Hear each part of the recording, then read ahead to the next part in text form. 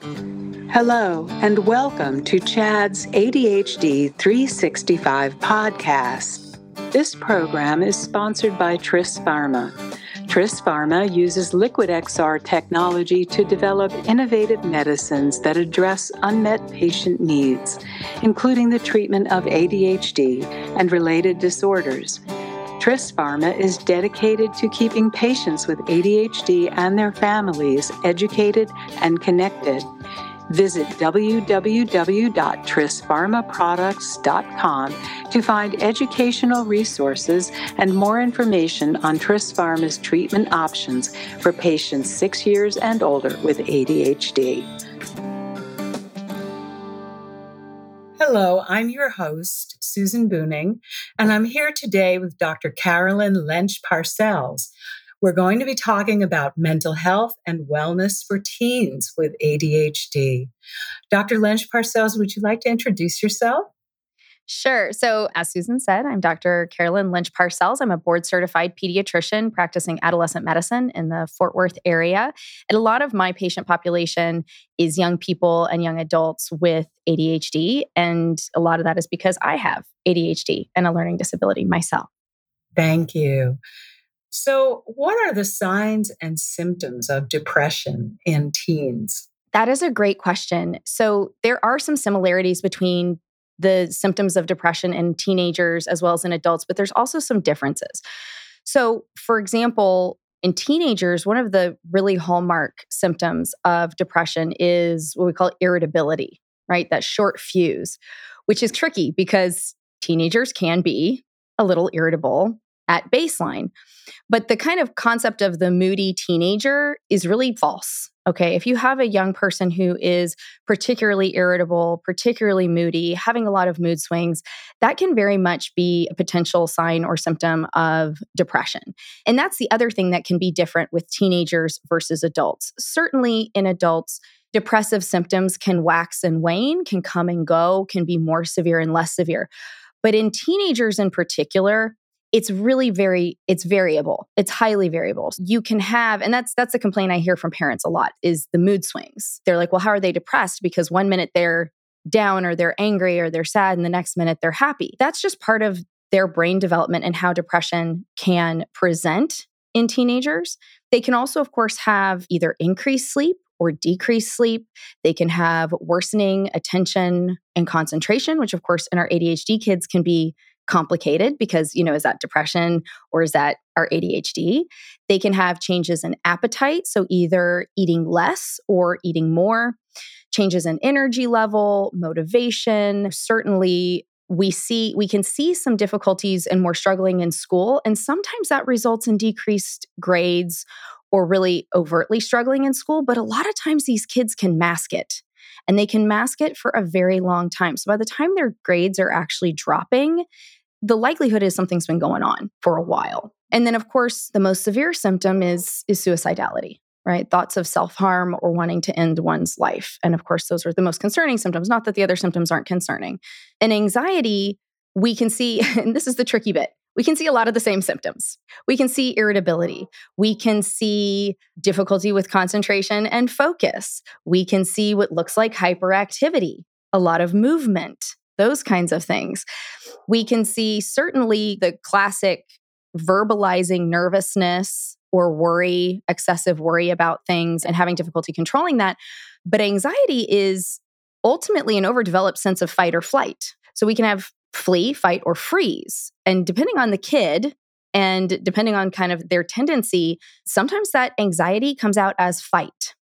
So it can be verbal irritability or aggression. It can even be physical aggression. So the anxiety piece can come out in a lot of different ways. What are the emotional and behavioral changes that parents and teachers should really be on the alert for? One of the things, so with depression, isolation. A kid who starts to push away from their friend group, especially if it's a good and supportive friend group. Somebody who starts maybe pushing away or isolating more from family. A lot of times kids do want their personal space and their privacy, so they may want to spend more time in their room than they used to. But especially if that's a significant shift for this particular child, that's something to pay attention to. Again, that irritability, just having an even shorter fuse than usual. Those are some of the kind of key things. Increased anger. Those are some of the things that I always really watch for. And when I hear are red flags to me. The other thing that catches my attention too is when a kiddo stops doing some of the things that they used to love doing. Okay, some of the things that they really used to enjoy. Now, sometimes I'll have a young person tell me like, hey, you know what? I've been playing soccer for my whole life and it's just not fun anymore. I don't like my coach. I don't like my team. And it's very reasonable. And that's okay. They don't have to play soccer for their whole life. But if they're starting to do that more and more with things they used to really love, and there's not a super great reason that they can verbalize as to why that is, then that's something that usually catches my attention as well. What are the main causes for depression in teens, and how do they differ by gender? Oh, that's a great question. It can be really multifactorial, right? So certainly there's a genetic component. There are folks who, I like to use the diabetes analogy, if you will. So for example, with type 2 diabetes, to develop diabetes, you have to have a genetic predisposition. But then there's also some environmental factors. For some people, that genetic predisposition is so strong that they will have diabetes no matter how good they take care of themselves, no matter what lifestyle choices they make. For some people, if they exercise more, eat some of these things, then they will either have a lower risk of diabetes or they may not have diabetes or be able to have their diabetes resolve. I see depression in a very similar light because it is highly variable. So for some folks, the predisposition to depression is so strong that it's a chronic illness and it's something that they or various family members deal with throughout their lives. For some kids, it is certainly triggered by situational circumstances. We've seen for COVID, for example, we have seen a huge increase in depression with COVID. And there's some research to suggest that COVID itself, like the actual infection, can increase the rate and the risk of depression throughout all age groups, but teenagers are not excluded from that. But then, of course, the other piece of that is what happened to us during COVID. Again, isolation. So isolation can be a symptom of depression, but it can also cause depression. We are social creatures, right? So being disconnected from people, being disconnected from loved ones and friends can definitely contribute to depression. Trauma, obviously, can contribute to depression. Poor sleep. That's one of the ironies too, right? Depression causes poor sleep. Poor sleep can cause depression. It's a vicious cycle. But not least of which, as one of the causes, would be undiagnosed or untreated or undertreated ADHD. In our population, depression is a big risk, especially if we're not fully treated, because untreated ADHD or undertreated ADHD has been shown to be a risk factor for developing depression as well as anxiety. Now, of course, the tricky part is genetically, depression, anxiety, and ADHD seem to like to run together too. I call them the three musketeers. They're like three best friends. And the challenge can be that ADHD that is undertreated or untreated can cause depression or anxiety. Depression can look like ADHD. Depression can mask ADHD. Anxiety can look like ADHD, and anxiety can mask ADHD. And you can also have all three independently of each other, just complicating each other all day long. So it can be, especially for teenagers who haven't been diagnosed yet, it can be really tricky. It can be really tricky. I've had kids walk into my clinic for depression or anxiety who I'm then able to diagnose with ADHD, and that's the cause of their depression and anxiety. I've had kids where we had to treat the depression and anxiety, and then we could see the ADHD, right? And then I've had kids that very clearly have all of the above. Now, in teens with ADHD, teens already diagnosed, can depression be prevented? What can parents do? I'm going to say yes and no, okay? Because we can't, one of the tricky parts is it's hard to predict who will develop depression. Again, obviously, if there's a very strong family history of depression, then that increases somebody's risk, but it's also not a definitive. Like it doesn't mean for sure this person's going to develop depression. So it's hard to say with 100% certainty if you can prevent it in everybody. But what I will say is what we do know from the research is that, and reams of research to that, is again, one of the biggest parts, one of the most preventative things we can do is treating ADHD. The research shows us that if we optimally treat ADHD, it significantly decreases risk for depression, anxiety, substance use, substance abuse, substance dependence, lifelong. So that is one of the most critical things. And I again, the research shows us it can prevent depression. Does that mean that optimally treating our ADHD is going to prevent depression in every single teenager? Absolutely not. Of course not. But it can prevent depression in at least a fair number of those kiddos. When I say optimally treat ADHD too, I want to clarify what I mean by that. Because ADHD, we do believe that ADHD needs to be treated in a multimodal fashion, right? So pharmacology, medication, where appropriate and for the right person, we know about 85% or more of people with ADHD will have a positive response to medication. So that's often a piece for a lot of people. But then there's also therapy and coaching and skills building and support systems and accommodations and all of those things. And I think the other thing that I've noticed just in practice, my kids who are receiving treatment for their ADHD, who are getting support from their families, getting support from their friends, getting support from their teachers, just by virtue of having the support, just by virtue of understanding themselves and their brains better, by virtue of having less guilt and shame in their lives, overall do better.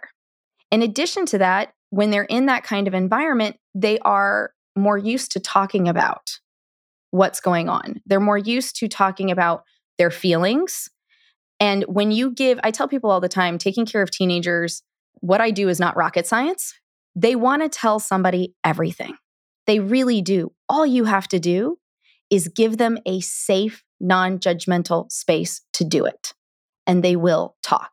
So that is the other really key piece I would share with parents is providing that environment, allowing your kids to have that space to talk, to process in a non-judgmental way, knowing that especially for ADHD kids, that talking may take a while, either because they're a talker like me, or because for some of our kids, it takes them a while to process and think about what they want to say and express what they want to say. And that can take time as well. But knowing that they have that support, knowing that they can talk about what they're feeling is critical. And then last but not least, I know this is going to sound cheesy, but it's cheesy for a reason. One of my mentors told me one time when I was pregnant with my first, he said, and I was worried about making mistakes, he said, Carrie, just love them. Just love them. And it sounds so simple. And we all know that life is more complicated. But truly telling them that you love, making sure they know they are loved. Making sure they know, even if they're rolling their eyes at you and saying, ew, mom, stop, which my kids are already doing, do it anyway. Do it anyway. You can't tell them enough. You can't show them enough. And we know from the research on resilience that connection, like I mentioned earlier, connection and community are two of the most important things to prevent depression, to prevent suicide, to address those really scary issues. And that really leads right into the next thing I wanted to ask you, which is whether you could talk a bit about hopelessness, because that sense of hopelessness I've heard in so many places is just such a serious and even alarm-raising kind of thing to notice in your children. It is. It is. And I'm glad you brought that up. It's a hard one to talk about. I do think that's one of the reasons why we're seeing increased rates of depression, of suicidality, of anxiety. And again, the research shows, I mean, it makes sense, right? It sounds like it would be completely intuitive that that would be the case. In addition to that, though, the research shows us that one thing, hopelessness, is one of the most important and key risk factors to suicidality. And sure, part of the key is doing everything we can to try to prevent them from getting to that point. If we can, But we also have to know that we aren't in control of all of it. And I say that because I know parents out there who are trying so hard and doing everything they can to help their kids. And I want them to know that that is seen and heard. Sorry, I'm getting emotional about it. Because it is. It's so hard to see that in a young person. But again, it comes back down to, how do we build resilience? How do we improve connection? How do we, if they have the space to be in the permission? I think one of the things that I see so much from teenagers is they want to protect their parents. They want to protect their friends. They don't want to be a burden. So those kiddos won't talk about it when they need to talk about it. So if we make it a regular thing in our households, if we talk about how we're feeling, if we make it okay to have those conversations, and we make it okay to have conversations about those scary and challenging emotions and feelings, and make it okay to actually talk about it, that in and of itself can be huge. It also means that we can get them help when we first start seeing this come up, when we first start seeing them struggle, as opposed to not knowing because they've been able to hide it for so long. Because some of these kids really can hide it incredibly well. But the other piece of that is social media, screens, limit it. They will not be happy about it. If they're older teenagers, they might want it. They might want you to do that, is what I mean. I actually know a lot of my teenagers are sick of it themselves. But one of the challenges we're running into is there's the social media aspect of it, when we were kids, we didn't know what everybody was doing all the time. We didn't know what we were being left out of. If we were bullied, it wasn't great, but it stayed at school, right? These kids have in their hands, in their faces, 24/7 reminders of what they aren't, or who they aren't, or what they're missing out of, or at least that's what it feels like, right? Because nobody's life is like what it looks like on social media, okay? But they're constantly bombarded with this. Then in addition to that, they're constantly bombarded with world news. We didn't know what was going on in our own town, let alone all over the world. No, I didn't read the newspaper, and I wasn't allowed to stay up in time to watch the news, right? But those things really are very challenging. And I have kids who come in, and sometimes it's a personal hopelessness, and sometimes it's the way they're feeling about the world. So limiting that information flow, not saying that we want to gatekeep information. We want these kids to understand the world, but not spending so much time on it or so much time in front of it. Because the other piece of it too is what they're missing out on when they're being on the screens. They're missing out on physical activity. They're missing out on time outside. They're missing out on in-person connection with people. Research shows us that outside time is important for emotional and physical health. It helps ADHD. Exercise, we have research that shows, helps ADHD, helps depression, helps anxiety. And the other thing that's really interesting in the research is the same parts of your brain don't light up the same way when you're on FaceTime with somebody. Even if you're looking at their face and you're looking in their eyes, we do not get the same bump of dopamine, if you will, as we get when we're actually connecting with somebody face to face. And again, connection is important. Now, there's also some positives to connecting online. Certainly, there are kids who have found support, very important and very helpful support online. So I'm not saying it's, completely evil, but we do need to be limiting it, and we need to be trying to teach them good habits, which brings me back to the other problem with screens is us, the adults. I've started to have kids talking to me about how their parents are on the screens. Their parents are on the phone. They can't get their parents' attention because their parent is distracted by the screen. And if we cannot connect with them at home, which is supposed to be their core base, they're just floating out there. They need that connection at home to then be able to deal with all the stuff outside. And I'm guilty of this too. I am not throwing shade, as the kids like to say, or judging. I am just as guilty. I've even told my kids, if you see me on my phone when you're trying to have a conversation with me and I am not looking at your face, call me out. Call me out respectfully, but I give you permission to call me out. That is so important. And yes, a connection. Again, it keeps coming back down. It all keeps coming back to connection, truly. Yes. Now, how are anxiety and depression related?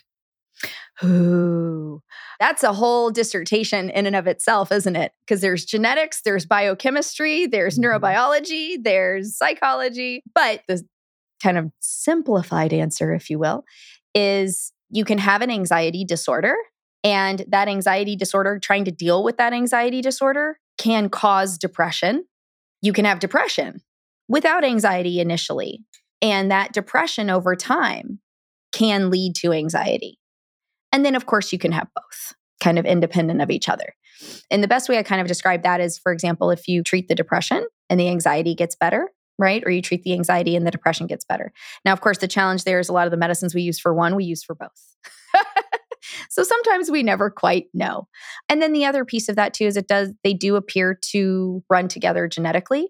And of course, we know from a neurotransmitter standpoint, norepinephrine, dopamine, serotonin, all of these, actually, what we're learning more and more is that these neurotransmitters, it's not just one or the other, or depression is only caused by serotonin issues, or anxiety is only caused by dopamine issues. We're learning more and more that it's likely a balance issue, that there's an issue with the balance of neurotransmitters. So that's another way where they are probably connected and related. And it's also a really interesting area of research. Now, I'd like to ask you to talk first a little bit about the recommended behavioral interventions for teens with depression or anxiety. Sure, great. So, cognitive behavioral therapy is definitely one of the therapies that is recommended. What's interesting about therapy in general, I find fascinating. I'm going to speak on this. I want to preface this with I am not a therapist, I am a physician. So, I'm going to stay in my lane for the most part and tell you this is what I understand from the therapists I work with. This is not what I do myself because it is not my area of expertise. But what I find really interesting talking to the therapists that I work with is that while, yes, CBT is still one of the primary forms of therapy that we know really helps with anxiety, especially, but can also help with depression, there are so many other forms of therapy out there now. And we're learning more and more, just like we learn a particular medication actually works for multiple things as time goes on, we're finding more and more that different therapies work for different things. For example, dialectical behavioral therapy, right? Used to be for like one thing. And now we're realizing it can actually help with multiple things. So the classic is cognitive behavioral therapy, but there are other therapeutic modalities out there. But certainly when I have a young person who's struggling with depression and or anxiety, regardless of whatever else we are doing to treat that, I always recommend therapy. Always. And shifting back into your lane, what medications are usually recommended? Certainly. So first line medications, if we feel that we need to go that route for both depression and anxiety in teenagers, is the SSRI class. So the selective serotonin reuptake inhibitors. Those are our first line for really both of them. Now everybody's a little different. So we try to use our best judgment based on the research, the age of the patient, the family history to choose one that we think is most likely to be effective for that patient. But we really don't know until we try. And some SSRIs can be more effective for anxiety. But again, it differs by person. The other thing that's interesting with the SSRIs is we find that in general, and again, everybody's different, oftentimes the anxiety piece actually needs higher doses than the depression piece. We also see that with OCD. So yeah, the SSRIs are typically our first line. And then are there particular considerations when when part of their treatment plan includes medication for ADHD? Certainly. So actually, what's interesting is this is Dr. Parcells' experience. This is not necessarily research-based. Let me be clear on that. But what I have found is that not all the time, and it's not an anti-anxiety medicine, but I actually find Intuniv, which is the trade name, guanfacine ER is the generic name, to oftentimes be very helpful in my kids who have ADHD and anxiety in particular. So guanfacine is a different kind of medicine. It's called an alpha adrenergic agonist. It's one of the non-stimulant medications that we use for the treatment of ADHD and often in combination with a stimulant. And traditionally, it's used for impulsivity, hyperactivity, irritability, aggression, sleep, etc. What's interesting though is the way the mechanism of the medication is it basically tamps down the sympathetic nervous system. Well, what's your sympathetic nervous system? It's the part of your brain and your body responsible for your fight or flight response. What is anxiety? Overdeveloped sense of fight or flight. So it makes sense to me that in those of us who already have clearly a little, shall we say, highly wired on that side, I count myself among them, that medicine might actually help with the anxiety itself in addition to some of our ADHD symptoms. So I will sometimes use guanfacine in that scenario. Now, certainly that's not going to work for everybody. So for some of my patients, absolutely, we use an SSRI. And SSRIs can be used in conjunction with the stimulant medications, in conjunction with guanfacine. If somebody is on one of the non-stimulant medications, such as Qelbree or Strattera, which is an SNRI, that's a different story. And it's not to say we can't use them together, but that's a little bit trickier because they're more similar, even though they're different classes of medicine. But with the stimulants, we absolutely can use the SSRIs. Now, we can see the medications, the word we use is potentiate each other or kind of work together, if you will, in a good way. However, that does mean that sometimes I'll go a little bit slower on increasing the SSRI because they make each other a little bit more effective, but that also means we can overshoot the mark, right? So we do try to be aware of that. And then of course, any medication carries its own set of side effects. So we always want to be very clear about what the side effects could be, how to manage that, when to call your provider, all of those kinds of things. And we take all of these medicines very seriously.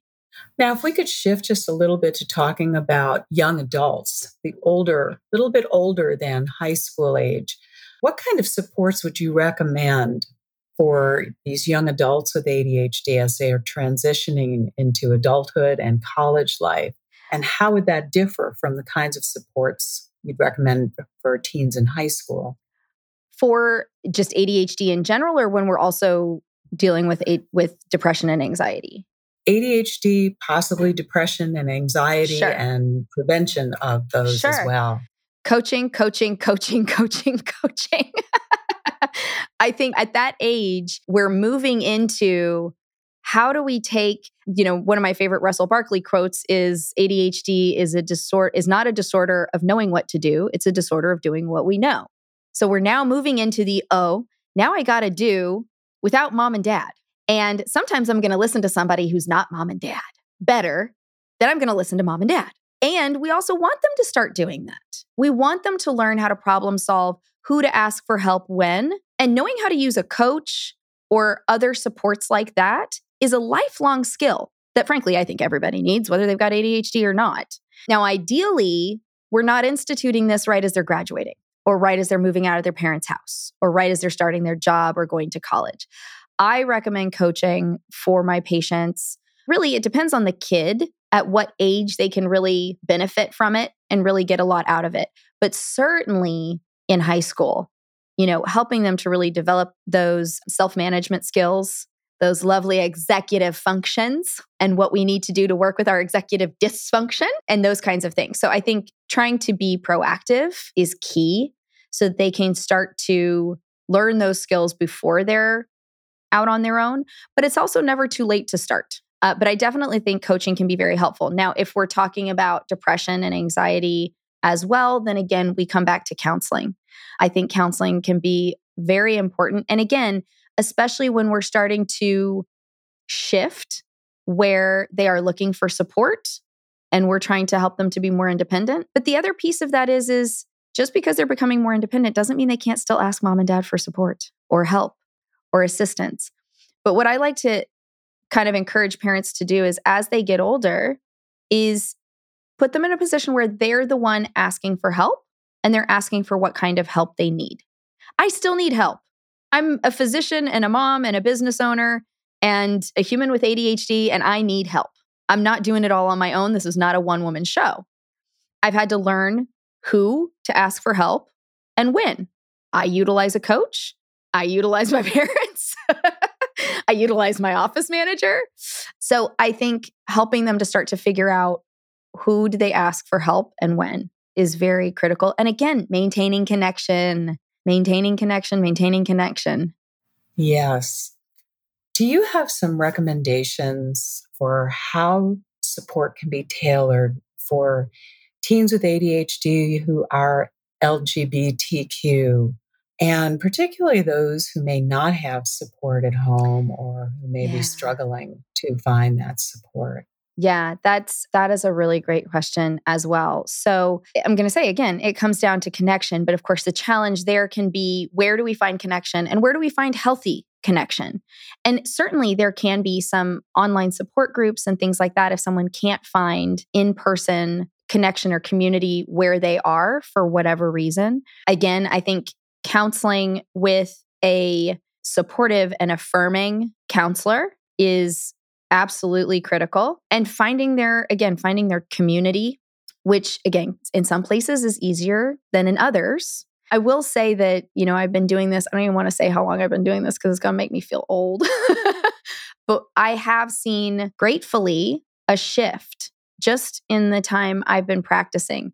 When I first got into practice, most of my kids who identified as LGBTQ plus were, even if they were out to me as their physician, they weren't out to their families. They likely weren't out to their friends.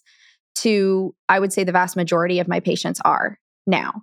And certainly there are those who are not getting the support from their families or their friends or have lost friends through that process, which breaks my heart.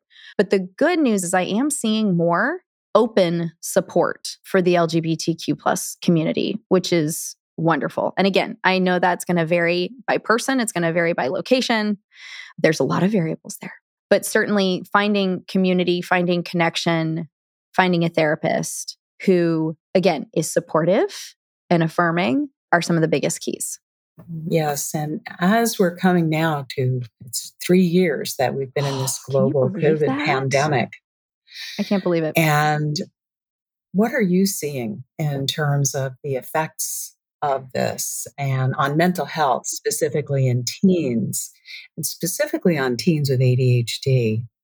It's been rough. We definitely have seen increase in depression. We have seen increase in anxiety. We've seen increase in eating disorders. That's another area of my clinic. And so we've seen that very much. In fact, when the pandemic first hit, that was the first kind of spike in mental illness that I saw, was a severe spike in eating disorders. And then very shortly thereafter, of course, was the depression and anxiety. And I think some of that, like I said, we do have evidence that COVID itself, the infection itself, can contribute to that. But again, I think so much of it had to do with the isolation, with the lack of connection and those kinds of things. But the other piece of it is, and again, it's interesting because it depends on kind of the point in development folks were when this happened, because it affected everybody differently, obviously based on a whole slew of reasons. But in the kids and teenagers and young adults, I see differences based on where they were in development when it happened. Because we've got a lot of kids who are behind academically, especially if they were doing online school. I mean, there were so many variables in school. For some kids, the online school was great. For some of my ADHD kids, online school was great. For some of my ADHD kids, online school was a disaster. For some of my non-ADHD kids, online school was a disaster. So there are academic deficits. They're trying to catch up. There are social deficits because not only were we isolated, but they didn't have the opportunity to play sports, to have play dates, to hang out, to do all the things that kids typically would do at whatever age or stage they were at when the pandemic hit. So one of the things we're seeing, and some of my teacher friends have said they agree they're seeing this as well, is 2-year delay in maturity. And I say that, what I mean by that is social and emotional maturity, because there's this, I call it discordant development. Because when I say immaturity, it makes them sound like they're completely immature. They are not, because there are other ways in which they had to mature so much faster. And the problem is the deficits are in the things that we need, like social and emotional development and connection to prevent depression, and the stuff that we had to expose them to at younger ages, death, disease, all of the other things, I don't want to even get into it, but all the other things going on in the world that they were privy to and exposed to, they had to grow up a lot faster, but while also not getting all these other things they needed to be able to process and deal with all of that. So it's definitely been highly variable by kid, by family, by age group, by so many factors. But I'd say overall, it's all of those factors have contributed to the increase in depression and anxiety in teenagers and young adults. Thank you. You've given us so much wonderful information. But I always have to ask this. Is there anything that you'd like to talk about that I didn't ask? I think for the most part, we really hit on all of it. I think the main thing that I would want to just leave with is, and I say this as a physician, but more importantly as a mom and as an adult with ADHD, and especially with everything going on right now with the medication shortages, do not be afraid to fight for yourself and fight for your kid. Do not be afraid to have those tough conversations. Do not let anybody make you feel like a failure. Do not let anybody let you feel ashamed for trying to get what your kid needs, for getting treatment for your child. Do what you have to do to help your child and to help you. It's a tough time right now, but do what you have to do and don't let anybody stop you. Wow. Thank you so much, Dr. Lynch Parcells. Thank you for listening to this podcast supported by Tris Pharma, the makers of Liquid XR technology. Tris Pharma is committed to supporting the ADHD community through education and innovation. Learn more at www.trispharmaproducts.com. Thank you for listening to another episode of CHADD's ADHD 365 podcast.